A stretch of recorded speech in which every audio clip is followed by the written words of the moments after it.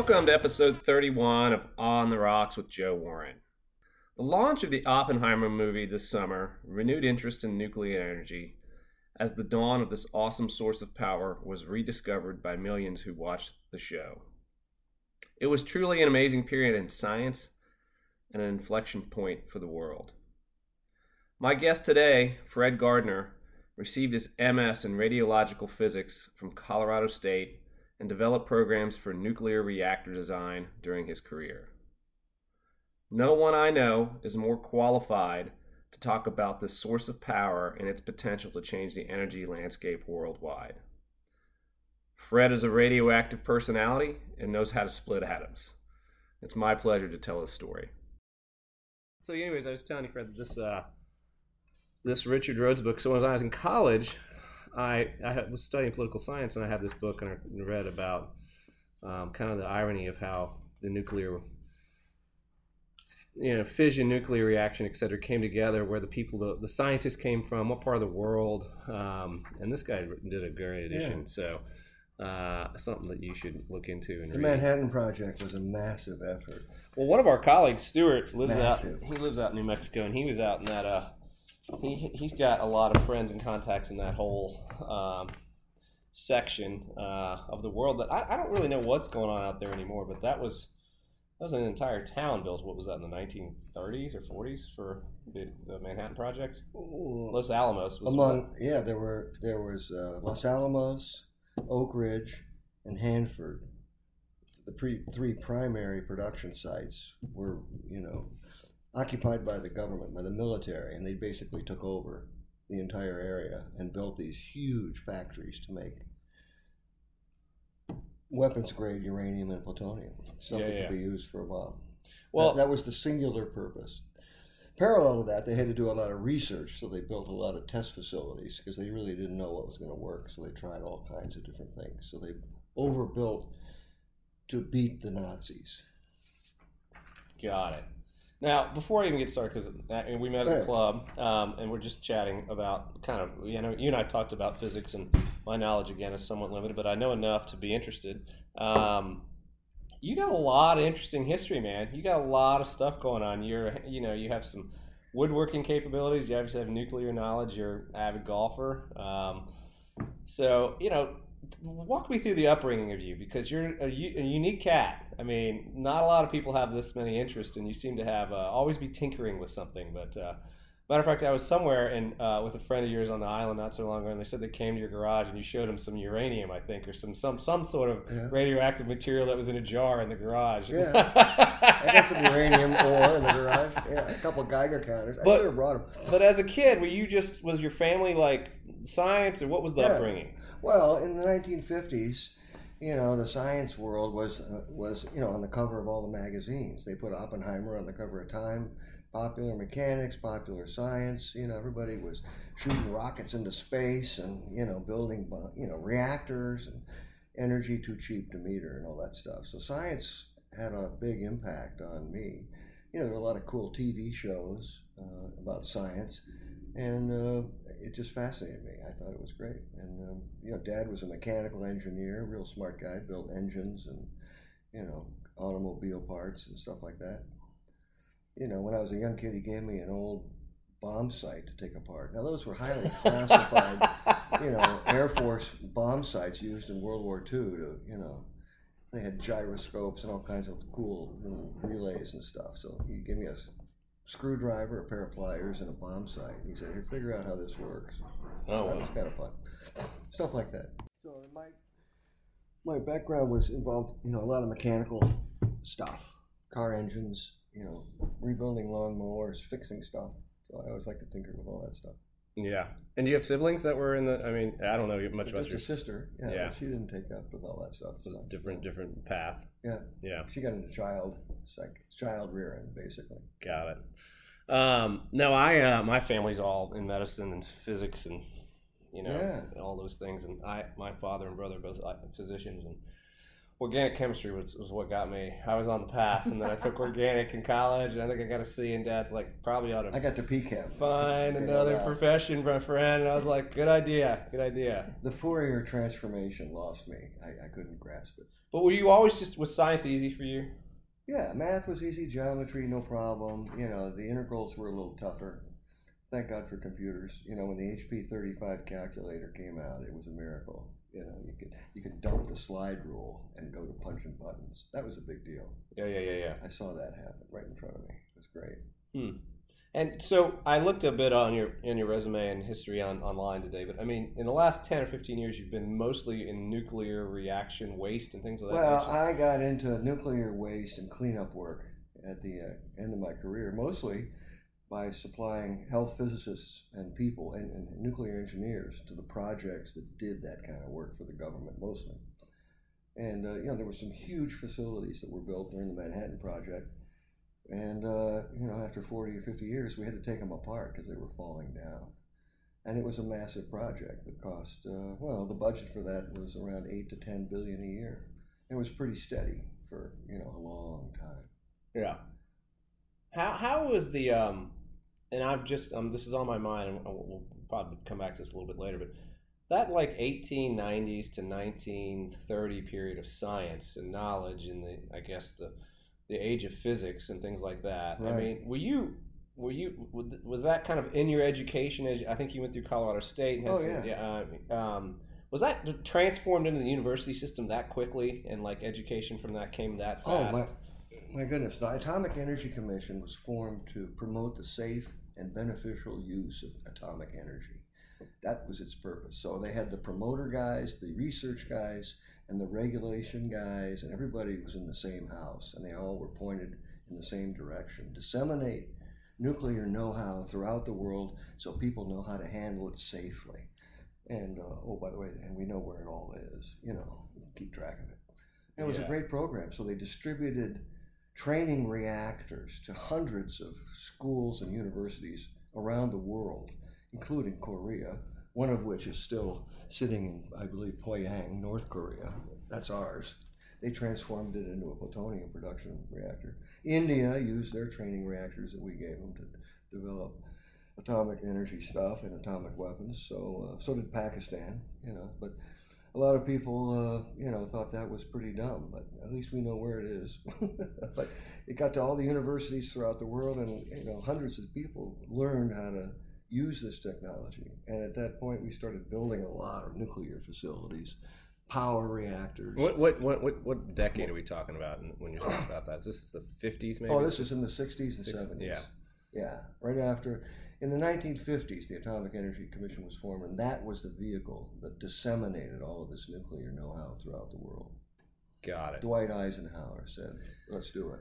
As I mentioned, I just was reading this book, The Making of the Atomic Bomb, and it seemed like there was a good collaboration between scientists, I would say, like the 1890s through about 1920. I was looking at Rutherford, I guess, who kind of dissected the nucleus, and then there was people that, and I think who was it, Chadwick, that figured out the neutron and how it had no electrical charge to be able to bombard nuclei and all that. But it seemed like information in science in that period, prior to, I guess, political issues, was being shared pretty easily amongst the community. And before World War II, the physics community was centered in Amsterdam and Germany and Italy, but there were, some very, very smart guys dissecting the atom at that point. And they were all, you're right, they were all sharing the information openly. I wonder about that environment and that vibe and that time. Like, I don't feel like that's done in science now across the world today, but maybe it was just a different era. I just don't know. I don't know either. I haven't been in there in a while. I know. I was just thinking about that the security and controls imposed by the government are extremely, extremely strict compared to there were none in that era at all. Everybody talked openly about the brand new science of this stuff. It's like the AI debate now, in my opinion. Here's this new technology, it can be used for great good. We don't know how it's going to be used, but it's powerful. Now, what are we going to do to manage it? That was the vibe back at the turn of the century. Stripping away the atom. I just got done reading this Codebreaker book by Walter Isaacson. It's actually a few years old now, but it talks about how the vaccine became so quick. And now you can have mRNA instruct DNA to do just about anything. And who controls that technology? And that's the debate amongst the science world now. Is like, you want to edit out a certain skin type or hair color. That's a good example. That technology was shared openly. It has been, but now there's discovery. But who gets now the use in the mechanics of how they commercialize it, and weaponize it, all that stuff is being carefully controlled. Yeah, but it's that you're right. The same with the AI. Those are the big things the origin of man and how you can create species is now an open dialogue, and I don't know where that goes, but it's a big deal. And it kind of like this in the 1920s and 30s, and of course the AI situation is TBD as well. Every new technology has a gestation period of a decade or two, a few generations, for it to be absorbed and understood and used, and how it evolves in the hands of humans. It doesn't happen immediately. A new discovery takes a long time to get implemented fully, and inside our society. So this whole AI stuff is brand new. Well, one of the concepts of morality and ethics, and I think some of the things I read about the scientists that were integral in the creation of nuclear power, was they foresaw the potential harm, or maybe the good, because the harm could be so intense from the power that could be generated. But how do you handle that personally yourself? There's an argument that says these bombs were dropped so they'll never be dropped again. When I first saw the atomic cannon fire a 10 kiloton shell across the Nevada desert and then blow up in a nice big mushroom cloud, and then a bunch of Army guys head to the ground zero to prove that we could, march through a weapon that had just been detonated, I thought, I want to be on the firing end of this deal, not on the receiving end. So I got into it. I thought, let's go. I was very lucky, that there was so much money going into education at all the universities, and they were developing all kinds of new designs. I was lucky to get in when I did. The 70s was very fruitful. I guess it was just kind of the concept. It's common either way, so either be part of it or be... Well, yeah. What side of this do you want to be on? I want to understand it and at least know how to manage it. Yeah. I became a safety guy for that reason. The argument that this power is out there and it's not been used since it's almost been 100 years now, I guess is it could be argued as the reason why the power was created in the first place. But there's a lot of people have an unusual fear of radiation because of the nuclear bomb. But what people don't realize is that radiation is everywhere. It's natural. It comes from the sun, from the dirt, from the air. You eat it in your food. It's in your body constantly. Everything is radioactive. And, during the evolution of our species on this planet, a few million years ago, 100 million years ago, the radiation levels on this planet were, 50% higher. And so all of life evolved in a heavy sea of radiation, from everywhere. Yeah. Our bodies are conditioned to respond to it and repair the damage that happens at the molecular and the cellular level. And the dose that you get is from nature. Now, so the question is now, well, if I want to get a little more, how much is safe, right? That's the big question. So, but the debate, given this whole concept of green energy and this whole political topic of, it seems like nuclear is such an easy way to power the world, but it's because of this fear, I think, that you've alluded to. Irrational fear. Where are we in this? Are there even actually? There's parts of the world that are building reactors now. Yeah, I don't know exactly what's going on. There's 450 reactors operating in the world. About 80 of them are in U.S., 90 or so in North America. Building is occurring in Asia, the Middle East, India, and China. Europe, maybe a couple. Britain's trying to build a big one, but they're finishing up two in Augusta, Georgia. But the build thing has really slowed down because of Chernobyl, 3 Mile Island put an unnatural fear, an irrational fear into everybody. Nothing happened. I mean, radioactive wise, nobody got hurt. That's what I'm trying to remember. We melted a reactor. The containment performed exactly as it was designed. We had a radioactive release that was below limits, similar to normal operating conditions, and nobody got overexposed. We were right in the middle of that one, and that's that. But the political problem, the communications problem, the whole management of that fiasco, sent everybody into a very negative attitude toward nuclear power. And then Chernobyl, put another nail in the coffin. People just couldn't believe that there was that much damage.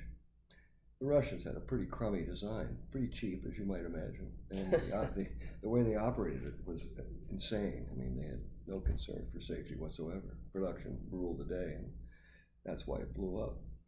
So, that nuclear power can be used really safely. Look at our record. Look at the Navy record. If we build all our reactors like the nuclear Navy, there wouldn't be any problem. So, of the available options to power the states or the world, for that matter, I mean, this is probably the most viable, in my opinion. But do you feel like there's any movement towards accepting this, or building new reactors, or getting coal plants offline? I know there's the Biden administration's had this big move towards green, clean energy, which is still coming from some sort of power production facility anyways, but is it just officially never going to happen? That's not going to be a main source of power at least in the States. The policy is that nuclear will be a part of the energy mix, right?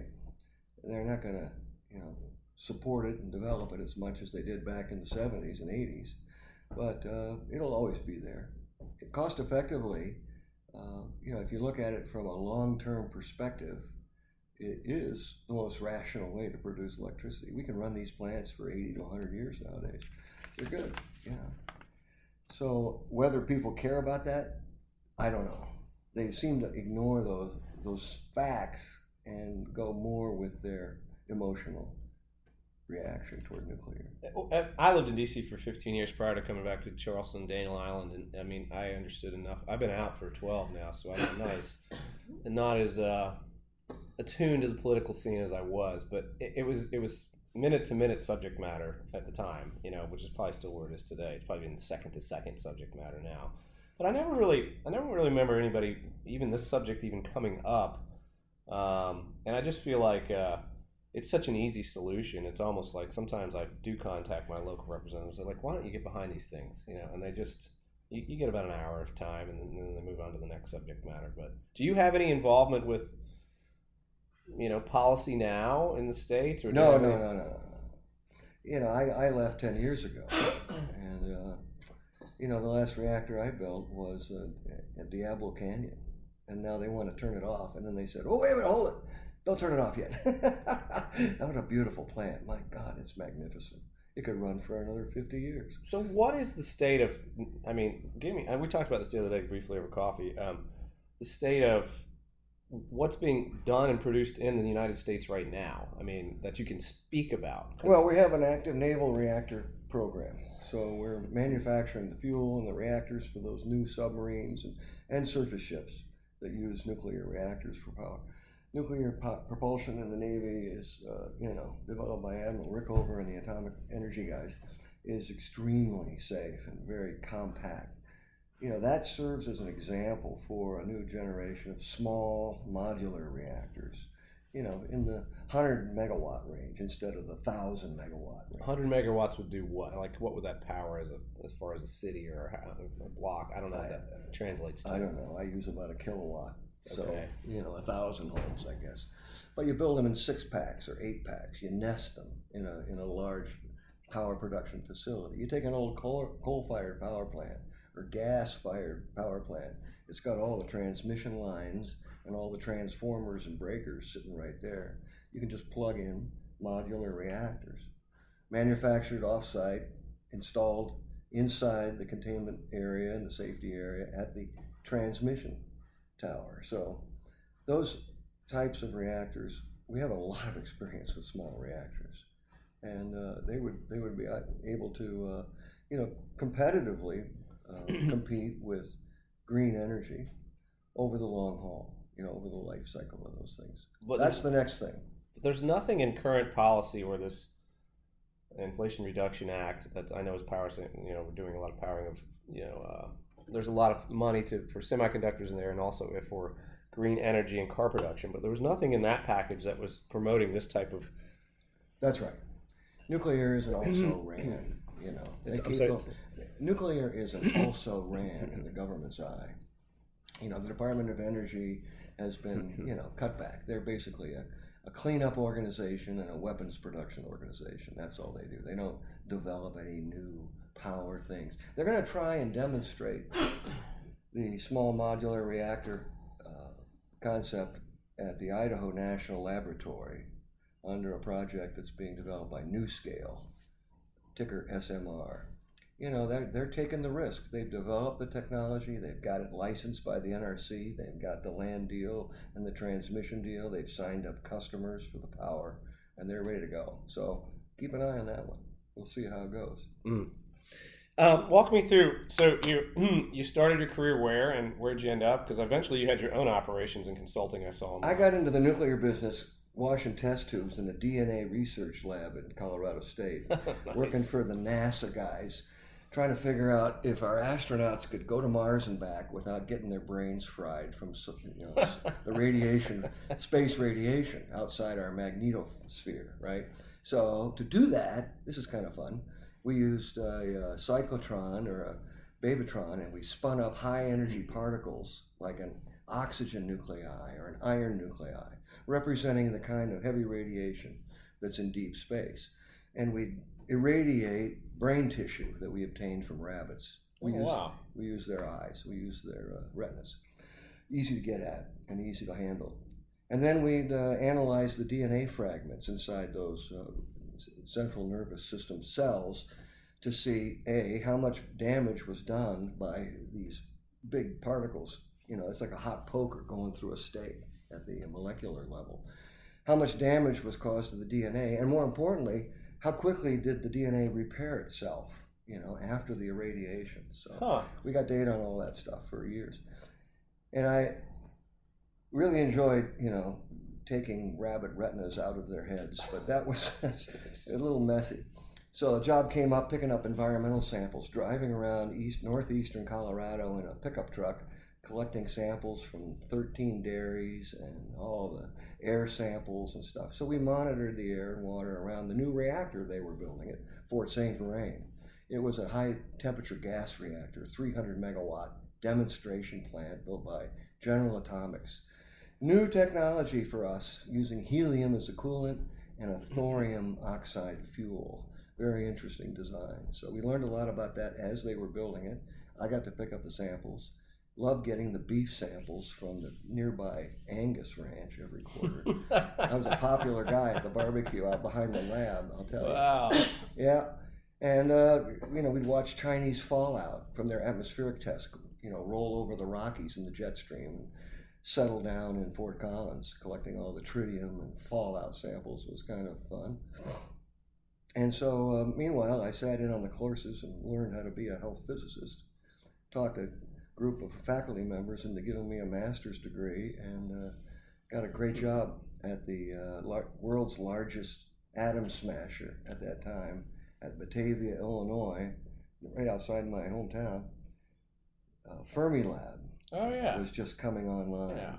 The Tavatron, it was a 4.25 circumference atom smasher, a proton synchrotron powered by a big bavatron, and a LINAC on the front end. Our job was to make intense beams of neutrino radiation. And so as they were getting ready to start this thing up, they needed a safety officer for the neutrino department that would receive most of this beam. And so that was me. I got the job. What year was this? Like what? 1976. Got it. And the department head at the time, took me up to my 12th floor office in this beautiful 16-story office building. And as we looked out over the ring and this long 1.5 mile series of experimental areas tangential to the ring, stretching out toward West Chicago, he put his hand on my shoulder. He said, "There's 150 guys out there, and they're going to play around with the most intense source of radiation man has ever made. It's your job to make sure nobody gets hurt. Good. Let me know if you need any help. Good luck." And so we're starting this thing up for the first time. We're going from 100 to 1,000. You know, in relative power, we're going up by a factor of 100 right off the bat, and then another factor of 100 after that. So as they crank the volume up on this beam, you know, things start to light up out there. You know, we start to shine it on pieces of metal to break up the particle, the proton beam, into a bunch of subatomic particles, mesons, electrons, neutrons, and neutrinos. But to see the neutrinos, we've got to filter out all the hard radiation after that proton hits that steel. So they put 1.5 miles of dirt and steel in the way. And at the end of that is a big detector filled with liquid hydrogen. And they're going to shoot the neutrinos at that big bubble of liquid hydrogen, which has to be very cold, and then take pictures of the debris that comes out of the neutrino-proton interaction. They leave little bubble tracks. That's why they use liquid hydrogen. The idea was actually postulated over a glass of beer. The little bubbles represent, and that's exactly what they see. And they have a depressurizer piston on this thing, and they depressurize it just as they dump the beam of neutrinos on it. So the bubbles tend to form bigger. And the magnets that are surrounding this thing, well, they might as well be superconducting, so they're really strong, which means they're negative 70 degrees, liquid nitrogen temperature. They got these powered up magnets, and so these particles spin around in little circles, and their bubbles leave little trails. And so they analyzed the film from the aircraft cameras. They had 6 aircraft cameras. They were shooting 60 frames a second in 35 millimeter film, right? So we dumped the beam out over a 1.5 second pulse. Yeah. And during that time, while the neutrinos are interacting with the bubble, with the balloon of hydrogen, the cameras are going, wah! Taking zillions of pictures. Huh. Those pictures then go to the lab, and a bunch of technicians sit there and with a hand-marked computer mouse map out the bubbles one by one, and that was punched into cards and sent to the computer for analysis. That's how we did it in the mid-'70s. Yeah. Now they use solid-state computers. The guys are using huge solid-state, 4 pi geometry computers, computing all of that stuff in real time. No more punch cards. And where did you retired about 10 years ago? Is that right? Yeah. 12 years. And where were you at that time? What was your last gig? Oak Ridge. Yeah. Yeah, I had a couple companies. I started up three companies actually, and we were doing engineering and consulting and health physics services and waste management and some, decommissioning and cleanup work. Did you find the transition from government, academic work to private life easy? Was it a big deal? No challenging? I mean, it's a totally different mindset. The nuclear business is so, half of it is government, roughly. So, you can never get away with that. And the rules are consistent across government and commercial. So it's really kind of all the same. No, I mean, I remember the first time, though, they handed me a government contract. I was sitting up in Columbia working for the nuclear waste company, Chem Nuclear Systems, and my boss came in and handed me a 4-inch thick contract, double-sided, single-space, 6-point type. He said, "This is the Norfolk Naval Shipyard rad waste contract. You're in charge of it. You better understand what this says because nobody else has read it." Wow.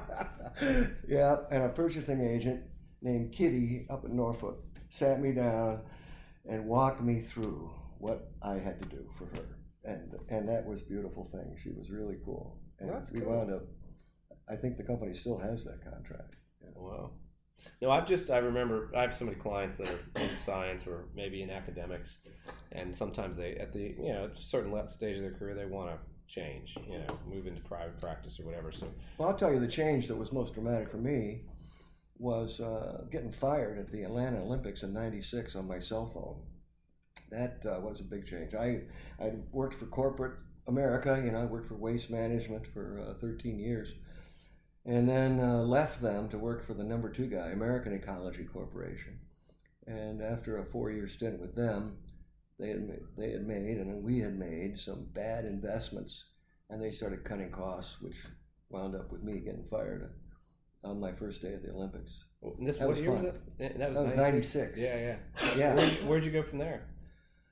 Consulting. So you started your own practice. I started my own consulting business, and about my income level was back where it had to be about 6 months later, because I just kept calling up my friends, pushing the buttons and talking into the little holes. You know how it works.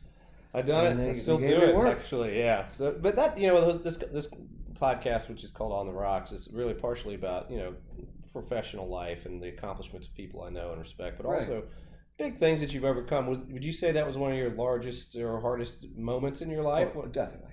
Yeah, I've had experiences like that too. So. I knew it was coming. You're sitting on the edge of a cliff, and somebody's going to come push you off, and there's no way out, and you just don't know what to do. And so, I kept thinking, it'll work out. It'll work out. It'll work out. Well, I've said that before. After he fired me, I was sitting at the top of the bleachers there down at the Olympics. I looked down at my wife, who had just started getting her real estate license. She was an expense. And my 2 daughters, who were getting ready to go to college, we were close. And I thought, you got about $200,000 in your retirement account and about a negative $20,000 credit card bill. Oh, man. And no income. You're screwed. What are you going to do?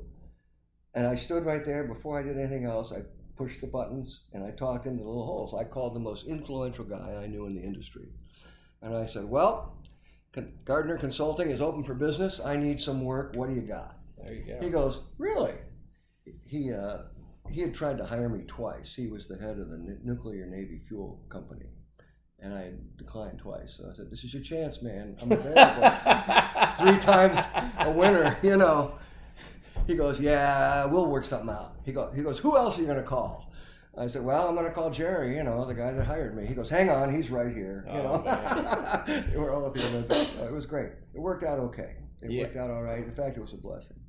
When I was starting Warren Capital, when I was at Morgan Stanley from 1997 to 05, and gosh, I was a cold caller. I mean, I just got the phone and I was call lawyers and lobbyists in D.C. Did you find that easy? No, I thought it was hard, but I was opposite of everybody else. It was kind of my philosophy. I knew that in the finance world, in the stock brokerage business at the time, 93% of the employees didn't make it after more than 5 years. That was the math. But the 7 that remained did quite well. So I would just do the opposite of what everybody else did. If you all left at 5, I'm there till 9.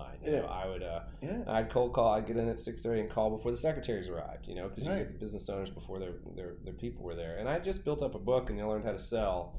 And so I made it past like the little hump, and you need about a year or 2 to figure out if you're actually gonna have enough clients to pay for yourself. And then when I got to year 6 or 7, I had hundreds and hundreds and hundreds of clients, and there's no way I could talk to them all. There's just no way, and that's why I was like, this is a bad formula. But the math was the payout, if you charge a client 1% to manage their money, something like that in general. That's pretty much normal, whether it's Merrill Lynch or Warren Capital or whatever. At a big wirehouse, 65 to 70% of that 1% goes to the wirehouse. Mm-hmm. So you're getting 30. So you can just do the math on how many of those 1% clients you need to get to, making $200,000 or whatever you need to pay the bills with. And so by the time I was 28, I was like, got 750 clients and I'm working 90 hours a week and I'm making, a couple $100. But so at what point did you realize you were going to get into that business? Well, how old were you?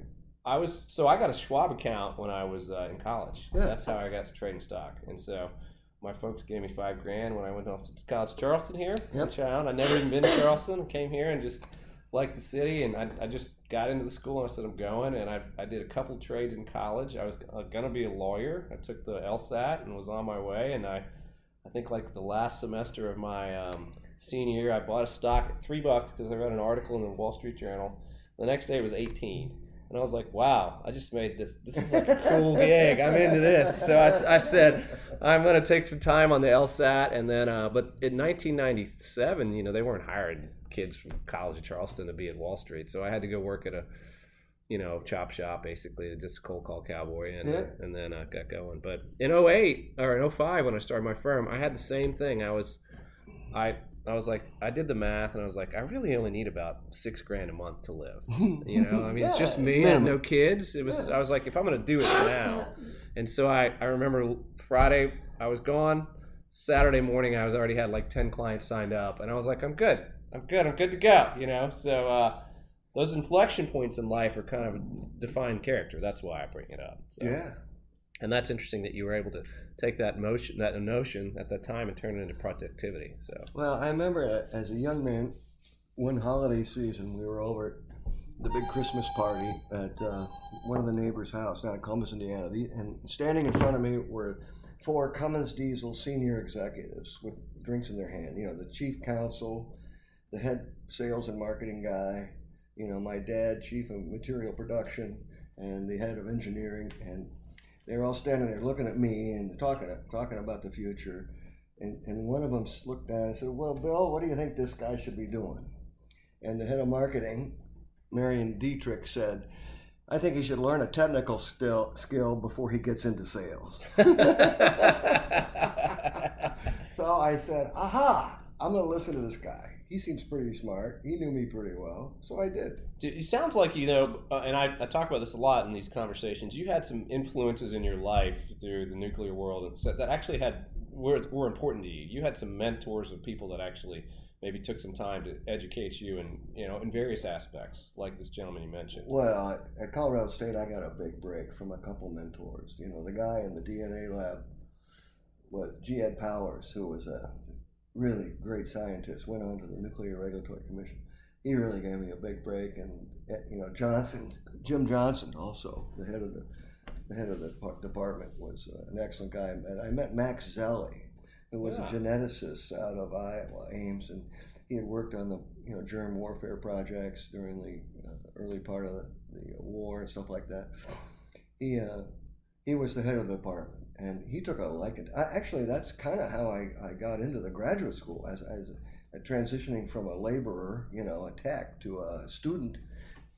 Friday afternoons after payday found me down at the Catacombs Bar in Fort Collins with a dry martini in my hand, and Max Zelli usually was there as well. So we kind of became Friday afternoon club buddies with martinis. He had a large number of diplomas on his wall in his office, in the department head's office there. They were very fancy, but the fanciest one, I asked him, I said, Max, of all these diplomas and awards, which one are you most proudest of? He says, this one, and it was the biggest one. And it said something like, heretofore among all these men present, be known that on this day in Clancy's Bar in Midtown Manhattan was the creation of the perfect martini and the isolation of the vermouth molecule, heretofore certified by us and stamped and signed by everybody. And he said, that one, the isolation of the vermouth molecule. We did it. Oh my gosh, that's hilarious. Well, this is a funny thing that you got to combine, personal, contacts and personal nature with just an intellect. That did it. Yeah. That worked a little bit too. Do you feel like did you have people like, I think of it in golf, since I play so much competitive golf, where I run into people and I'm like, okay, that guy's better. Was there like a hierarchy of intelligence? Were you ever with a few people in science, you're like, this guy's, or this lady is at a different level of intellect or operating capability? At Fermilab, yeah, for sure. I saw a little bit of that at Colorado State. There was a big weather guy, West, up at the Foothills campus, that was developing big models that are now used. The Colorado State hurricane forecast is the one that was, used for decades. And that guy was pretty impressive. He gave a pretty good speech. But at Fermilab, I met people who were doing things that we had never done before. using power to create subatomic particles in a way that had never even been tried before. Those guys were, the first week I got to have lunch with Robert Wilson. He was a scientist on the Manhattan Project, and he told a story about his participation in the Trinity test at one of the forward observation posts with a sergeant, a private, a walkie-talkie, and a Geiger counter, and he was supposed to make observations. And he was sitting right next to me.